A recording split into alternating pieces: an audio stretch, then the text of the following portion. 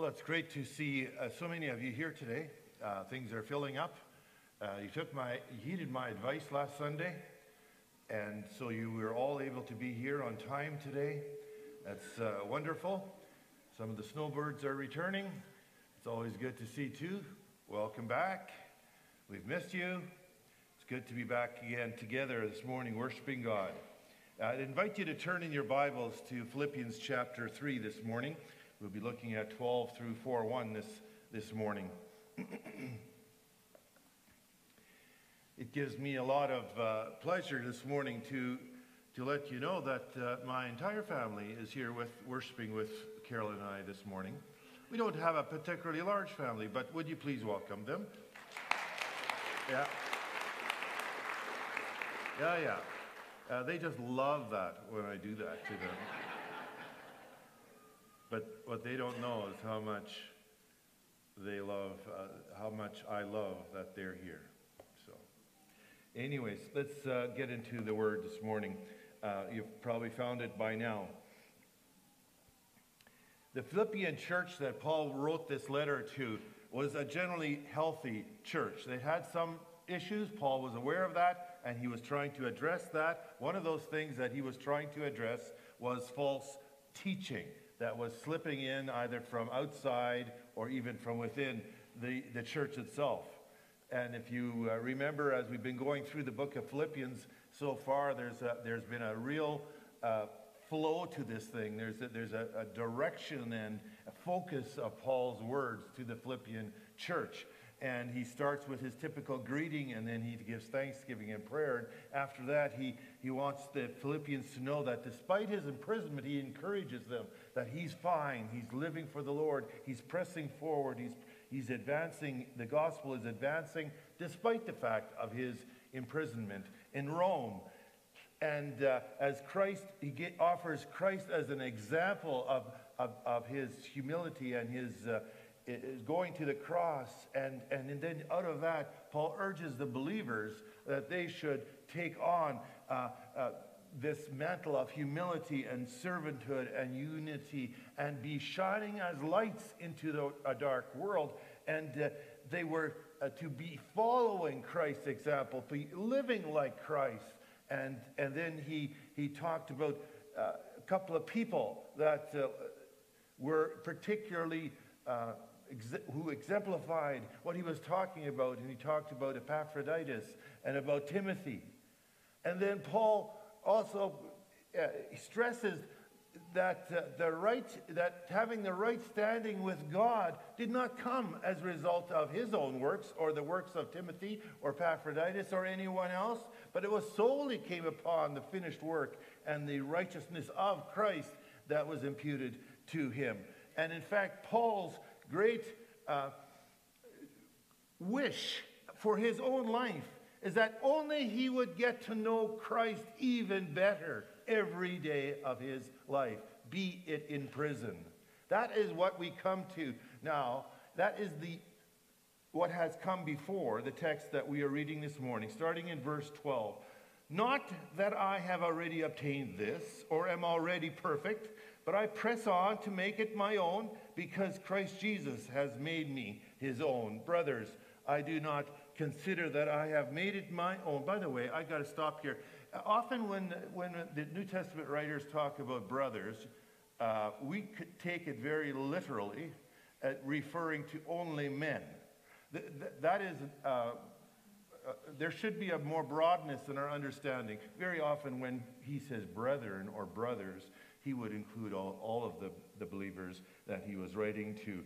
So he says, brothers, I do not consider that I have made it my own, but one thing I do, forgetting what lies behind and straining forward to what lies ahead, I press on toward the goal for the prize of the upward call of God in Christ Jesus. Let those of us who are mature think this way, and if anything you think otherwise, God will reveal that also to you. Only let us hold true to what we have attained. Brothers, join in imitating me and keep your eyes on those who walk according to the example you have in us. For many of whom I have often told you, and now tell you even with tears, walk as enemies of the cross of Christ.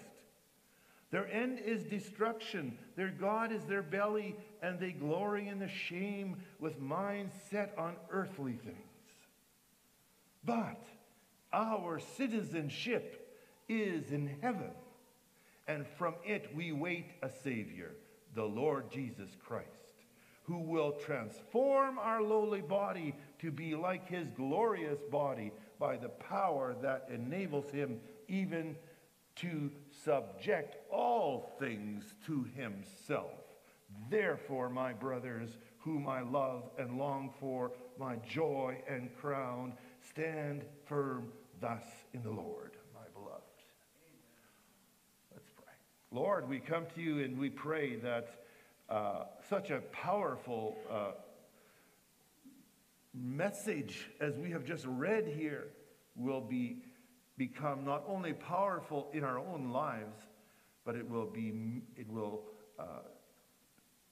bring truth deeply embedded into our souls, that we would be people that truly take on this, what Paul is talking about, and that we're going to discuss this morning.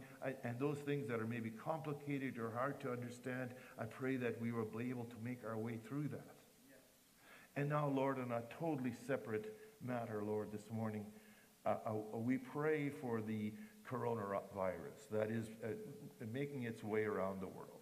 We pray, Lord, that we would be spared from death, and that our country would be safe. But Lord, equally we pray for those lands and those places where that is not the truth, where there has been already considerable death. We pray that this would not become a pandemic, although many would feel it is already. But we just pray, Lord, that it could be stopped, that it would be managed, and we trust that it will be. And we could count on you, Lord, to do what man can't do. And in your precious name we pray. Amen. Amen.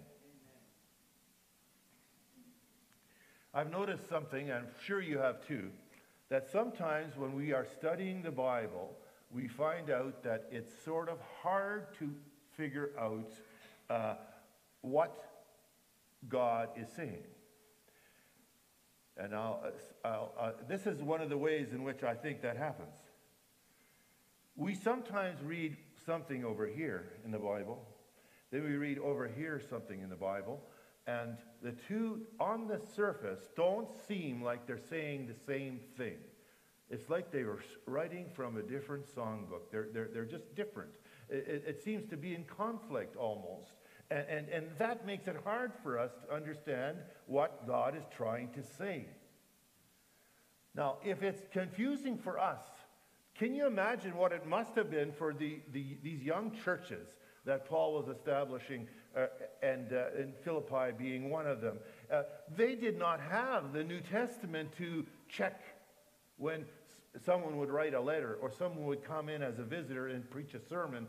They didn't have the resource of the New Testament to compare to. They did have the Old Testament, of course, but sometimes these preachers were coming from different places, and they were allowed to speak in their congregations, and often what they said it meant to be a Christ follower would be in conflict with either what the Apostle Paul had taught them or what some other person would come along and say. And so it became rather confusing for them. Look at, for example, at the whole idea of spiritual growth. How do you grow spiritually? We have in the church a sort of a general understanding about how that's supposed to work. One of those things is, of course, you repent of your sin and by faith receive Jesus Christ as your Lord. And then upon that, then you start reading your Bible every day, and you pray a lot, and you start attending church faithfully, and it goes on from there. We have this idea about how spiritual growth is supposed to happen. But friends, we all know people, don't we, that have done all of those things and are doing all of those things, and they're not growing spiritually. Don't we? I think if we're honest, we'd all agree. Yeah, I may even be like that myself. or I know someone that, man, that seems a little bit, that's not seemingly adequate to address the whole idea of spiritual growth. One of the reasons that Paul wrote this letter to the Philippians was to clear up some confusion that had come up in the Philippian church. Some of the issues we are going to talk about this morning are actually still a little confusing for us to understand, and particularly as it pertains to spiritual growth and where we see ourselves in our spiritual walk and our maturity level as Christians. In the opening verses of Philippians 3, Paul had already discussed and covered one of the controversies that most of the time we don't have in the church these days. That is, whether we are obligated as Christians to obey the Old Testament law, and particularly regarding circumcision. Paul was pretty clear about that, wasn't he? That our acceptance from God or with God doesn't depend on our human efforts. It depends on what Christ has done for us. If you go to verse 9 of chapter 3, and be found in him, not having a righteousness of my own that comes from the law, but which comes through faith in Christ, the righteousness from God that depends on faith. Paul makes it quite clear that that is the way it works. Now, but it's hard to figure out what part Paul plays and what part God plays and what part we play in that whole idea of growing spiritually. Because how do we reconcile Paul's other teaching on this subject earlier, even in this same letter in chapter 2 and verse 12, where he says, continue to work out your salvation with fear and trembling. Now we've got two teachings that seemed at odds with each other. Remember I said sometimes it's hard to figure out what God is trying to say?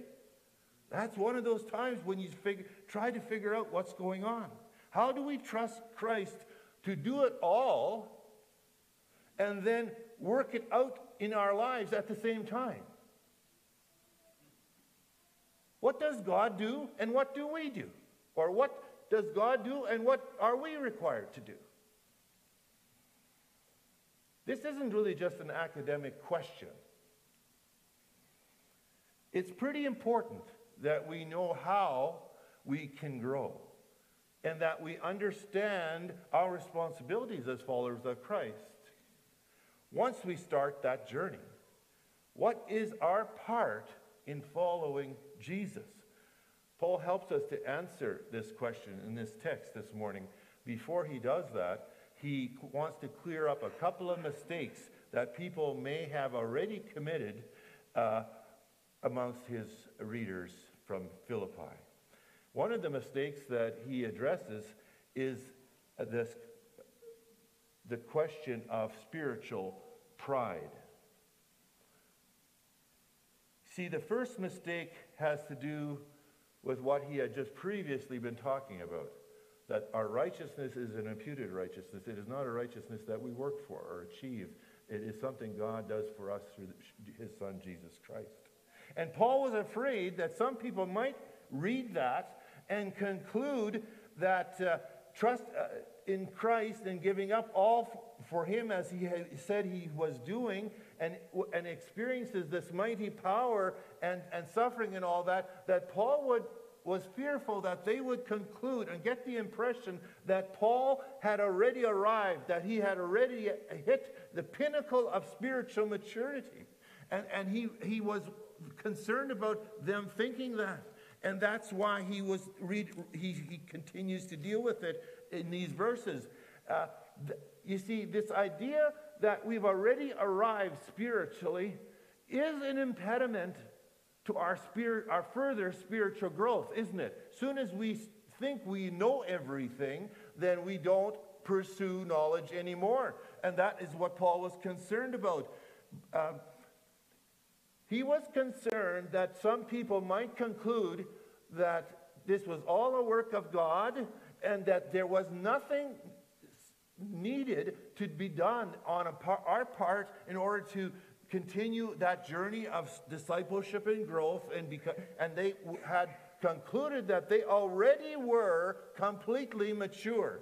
Paul writes in 12 to 14, not that I have already obtained this, or am I, see, he's immediately jumping in. Hold it. If that's the conclusion you came to, I want to correct you. He says, not that I have already obtained this, or am already perfect, but I press on to make it my own, because Christ Jesus has made me his own.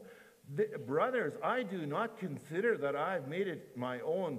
One thing I do, forgetting what lies behind and straining forward to what lies ahead, I press on toward the goal for the prize of the upward call of God in Christ Jesus.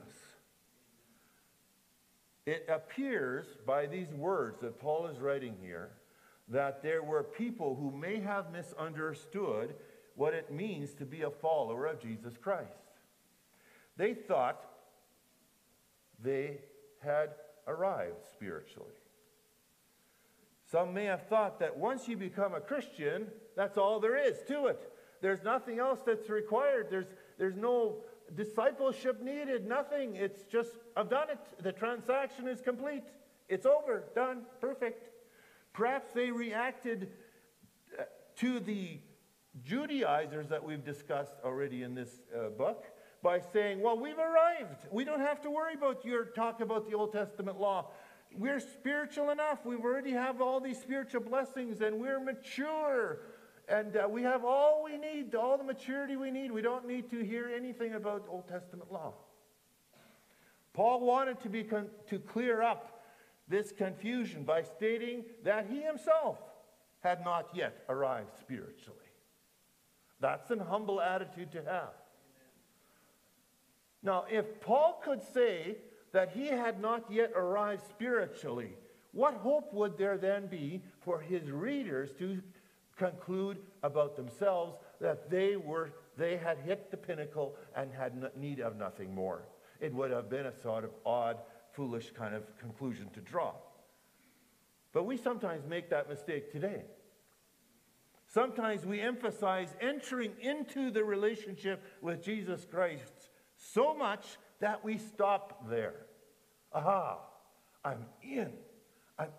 I'm inside the door. I'm in that relationship now. What all has been promised is available to me. I now have it. And then they just stop there. We emphasize the moment so much that we forget the entire growth process that follows after it. That's what Paul's talking about. There's a real danger of us falling into this error. There are some people who give the impression that they think they're spiritually mature, they don't need to grow anymore, and that's deadly. And it's called spiritual pride. I was part of a church where it's, I am really happy to be part of a church, this church, that says I don't have to have it all together. I'm a mess. I can say that. I need to admit that I'm still very much on the process of becoming like Christ. Do you feel that? Would you dare say it? I hope you would, because that's the gospel, friends. That's what the church is supposed to be. A place, a hospital, a place of healing, a place of growth, a place where you can honestly say, I have not arrived yet. Amen. I love what Paul says to those who think they've already become perfect. In the first part of 15, he says, now he's referring back to the verses that I just finished reading. You need to understand that in order to get 15. Let those of us who are mature think this way. And he's talking about not having yet arrived and so on. He says that's the attitude of a mature person. So what's really interesting is that Paul is saying that the sign of maturity is to admit that you are imperfect. And in fact, if you think you are perfect, that in itself is an indication that you are immature. That's what Paul's basically saying here. And he continues in the last part of 15, and if in anything you think otherwise, God will reveal that also to you. Praise God. Isn't it great that we do not have to act like the conscience and the convictor and the for everybody else's spiritual progress and point these things out? Why? Because we've got a God that's very good at this.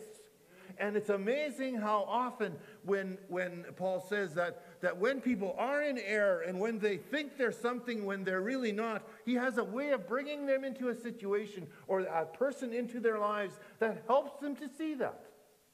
I can think of a number of situations in my life that were very significant for me in my spiritual maturity process, and they were painful for me. They were hard for me, but God used a circumstance so that I understood. I had growing to do.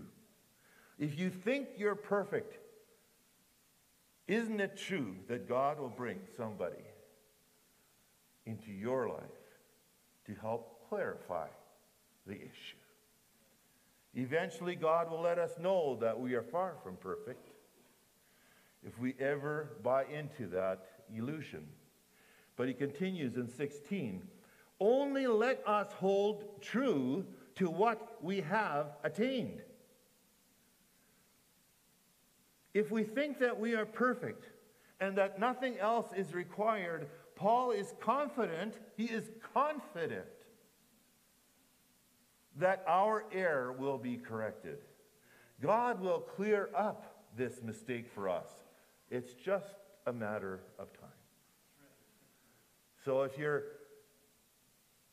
under the illusion of arrived spiritually, I've been a Christian for many years, it's all good. I don't really think I need to change much.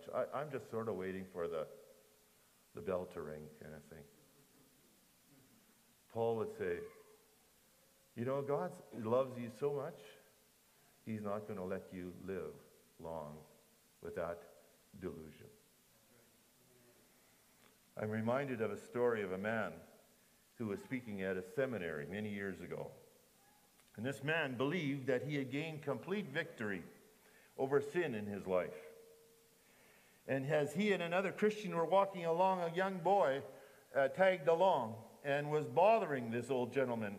Finally, in irritation, the older man pushed the young lad away, and the boy, as I remember the story, stumbled and fell. The older man, noticing that, was ashamed and embarrassed over what he had done and the sin that sinful conduct that he had participated in. And he turned to the other gentleman with him and he said, "Oh, I never knew that I had that in me." And the other man turned to him and said, "Oh, I knew it all the time." You know, sometimes we don't have to say anything. God has a way of sending a little boy along to pull on your pants long enough until you realize, oh, I didn't know I had it in me. And then God can teach us.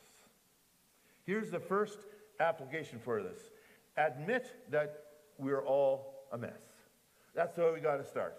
That we're not where we need to be spiritually. And then admit that you're still very much in process. As long as you're breathing, you're still in process. And if you really want to grow spiritually, it's time to understand what Paul says when he says, I'm not saying that I have this all together, that I have got it made. That's he literally, this apostle, this some people referred to him as the super apostle. And he says, I haven't arrived yet. Another mistake that Paul talks about is that we see in verses 17 to 19. Brothers, join in imitating me and keep your eyes on those who walk according to the example you have in us. For many of whom I often told you, and I'll tell you, even with tears, walk as enemies of the cross of Christ. Their end is destruction, their God is the belly, and their minds are set on earthly things. You know, when you read this, I'm not sure, most readers are actually not sure who Paul is referring to there. But if you do a little bit of research and you study this a little deeper, you discover there was a group of people that were of concern to the Apostle Paul and to the Christian church at the time. I don't think that you need to remember this name after I've mentioned it, but I think it helps to understand what Paul is saying here. And they were people known as antinomians. And these were people that literally believed were against any law. I was thinking of this the other day, and I was thinking, well, that doesn't sound so odd. That's sort of like civil libertarians, isn't it? No, sorry. If you're a civil libertarian, go for it. But it sort of has that feel to it. The idea, they felt that there should be no law that a Christian needed to follow at all. They believed that because of what Jesus did, we're free from all laws. We're free to live as we please. Well, that may be wishful thinking, but it certainly isn't the gospel. And these people, however, were caught up in this error in their thinking. These people had no problem engaging in immoral behavior and then going to church. Why? Because imputed righteousness. We've got it all. We don't. Well, who cares how we live? That's not important. There's really no rule anywhere that binds us, that keeps us, that's needed or anything like that. They thought they were believers, but Paul, what does he call them? Enemies of the cross of Christ. This licentiousness, this feeling of absolute freedom, that you can just do whatever you want, moral or not, and be a Christian. Paul says, you are actually enemies of the cross of Christ. I guess those of us who live like we please and then come to church on Sunday are antinomians, in a way. We fall in that category. Some people don't even feel an ounce or even a pound of guilt about that. I knew a couple in one of my churches that I served that actually took this as a formal position. And eventually they left the church. Why? Because they found out that we actually taught that there were ethical obligations for believers.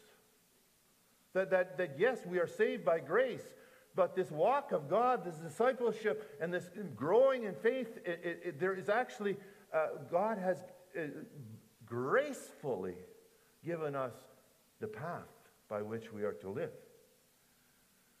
This is obviously a barrier to spiritual growth, this kind of thinking. Paul is teaching us to avoid two mistakes: to think that we've already arrived, or to think that it doesn't matter how we live. So how do we grow spiritually? Assuming that we all agree with those two mistakes, that they would prevent us from growing, how do we then achieve this?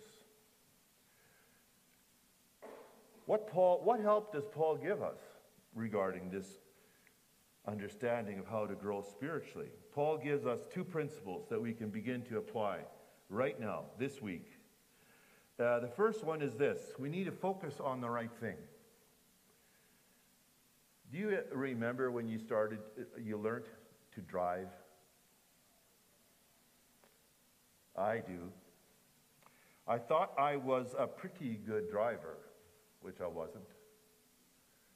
But there was one thing that bothered me in my driving that I was scared of, and that's those concrete barriers that sometimes line streets, and they often are within inches of where the cars must drive past. And you see, I would be scared of them, so I would pay attention to those barriers. And as a result of paying attention to these barriers on each side of my car, guess what? My car would fishtail like a fish. It was just all over the road. And I was actually driving dangerously as a consequence of that. I would have my eyes on the barriers, and therefore but the solution to my poor driving was counterintuitive. I had to keep my eyes further down the road if I was supposed to be a good driver, if I would drive safely. I was scared to do this. Who was going to be watching the barriers? But as soon as I put my eyes down the road, instead of focusing only on those barriers beside my car, I drove a lot better. And I never once hit one of the barriers. And you see, this is the thing that happens sometimes to us in our spiritual lives. We are focusing so heavily on what we shall not be doing. It's tempting to keep our eyes on the barriers in order to grow spiritually. But listen to what Paul says in 13 and 14.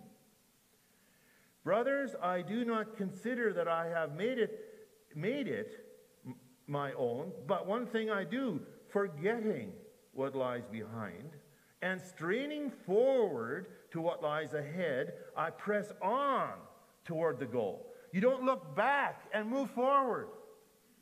I press toward the goal for the prize of the upward call of Christ in Christ Jesus. The key to spiritual growth isn't watching the barriers. It isn't to focus on the mechanics of living the spiritual life. It's to focus on Jesus.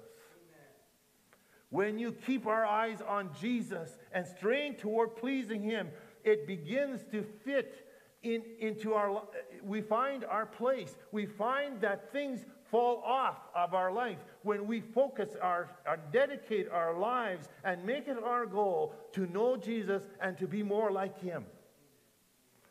The metaphor Paul uses here of straining towards the goal is either an athletic one or it could have been a military one. It really doesn't matter. It's the same point. And what he's saying is that Jesus, we need to keep our focus on Christ if we want our lives to be like Christ. Here's what we should do. Remind ourselves that the goal every day when we wake up is not to read more verses of Scripture.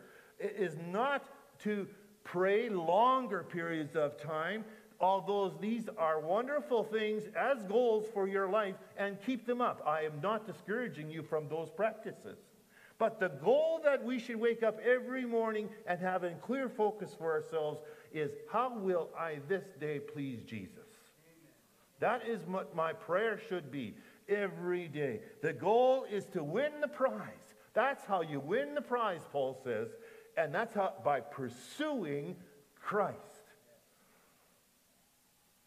If you want to grow, set your eyes on Jesus daily, and a lot of the other things will begin to fall away.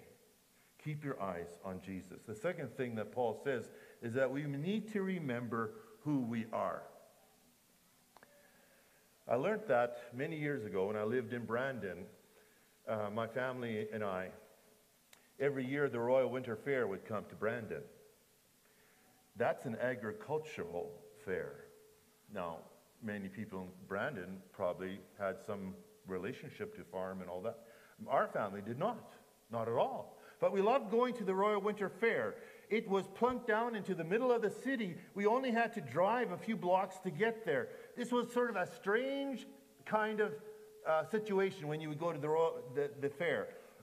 It was in the middle of the city. You could now interact with smelly cows and horses and hay and sheep and carcasses and everything you can think of that's related to farming and agriculture, right in the middle of the city where we were living. And it was always a lot of fun going there and spending time there. But one of the things that made it so enjoyable was how removed from our daily life it was. Why do I say that? It felt like a different world, but as much as we enjoyed it, I knew that at the end of the day, we would get into our cars, we would drive a few blocks away, and we'd be in the middle of suburbia again. It was a great experience, but I had no temptation to buy a tractor or a combine. Sorry, guys, to sell that stuff. It was fun visiting, but it wasn't my home. Look at 20 and 21. But our citizenship is in heaven, and from it we await the Savior, the Lord Jesus Christ, who will transform our lowly body to be like His glorious body by the power that enables Him even so even to subject all things to himself. He also says in 127, Paul says, but whatever happens to me, you must live in a manner worthy of the good news of Christ as what? As citizens of heaven. That is who we are. We are not permanent earth dwellers. We are here on a temporary basis. You might not remember what I said in the first sermon in this series about Philippi, that it was a city that was clearly within what is known as the age of city-states. That means that the citizens of this city were not citizens of a country. They actually were, because the city-state belonged to Rome, they were Roman citizens living there. And Philippi was a Roman colony, and most of the people who lived there had the privilege that others did not have. They weren't citizens of Philippi, they were citizens of Rome. And with that came many privileges and responsibilities that were brought along with actually having a citizenship way far away in Rome. But it was of great benefit to them that they had it. One of the keys to growing spiritually is to understand that we're not citizens here. We're citizens somewhere else that is much better, that is going to last much longer, and it is a place that is truly, really home. When we think about this regularly, it changes our perspective. We're only staying here temporarily. Whatever the problem we're going through, it is a temporary problem. The temptation that seems to defeat us is a temporary thing. And there's going to be a permanent solution to all of these things. And one day we are going to be brought into the presence of God, and we are going to be together with Him in that heavenly city. And this is where our citizenship exists right now.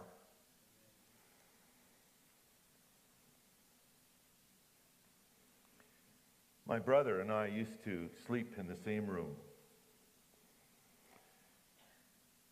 He is a deep thinker, at least at night.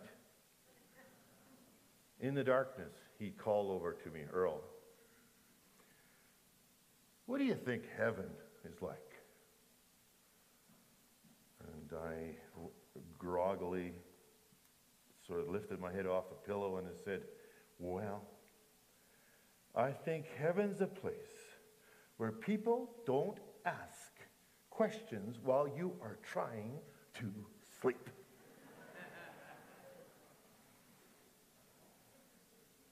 But my brother was onto something. If we're going to put our minds on heaven, we're going to put our focus on Christ, and we're going to put our minds on where our citizenship truly is, it will make a world of a difference in our present life. And the things of this world, like Paul says that these antinomians were doing, is their minds were in the flesh all the time. Their minds was in this worldly system, this sinful, Satan-controlled system. And when we put our thoughts on Jesus and our concentration on heaven and the place on the abode of those who are followers of God, it changes us now. In Philippians 4:1, there's a good way to close this whole thing off. Therefore, my brothers, whom I love and long for, my joy and crown, stand firm thus in the Lord, my beloved. My beloved.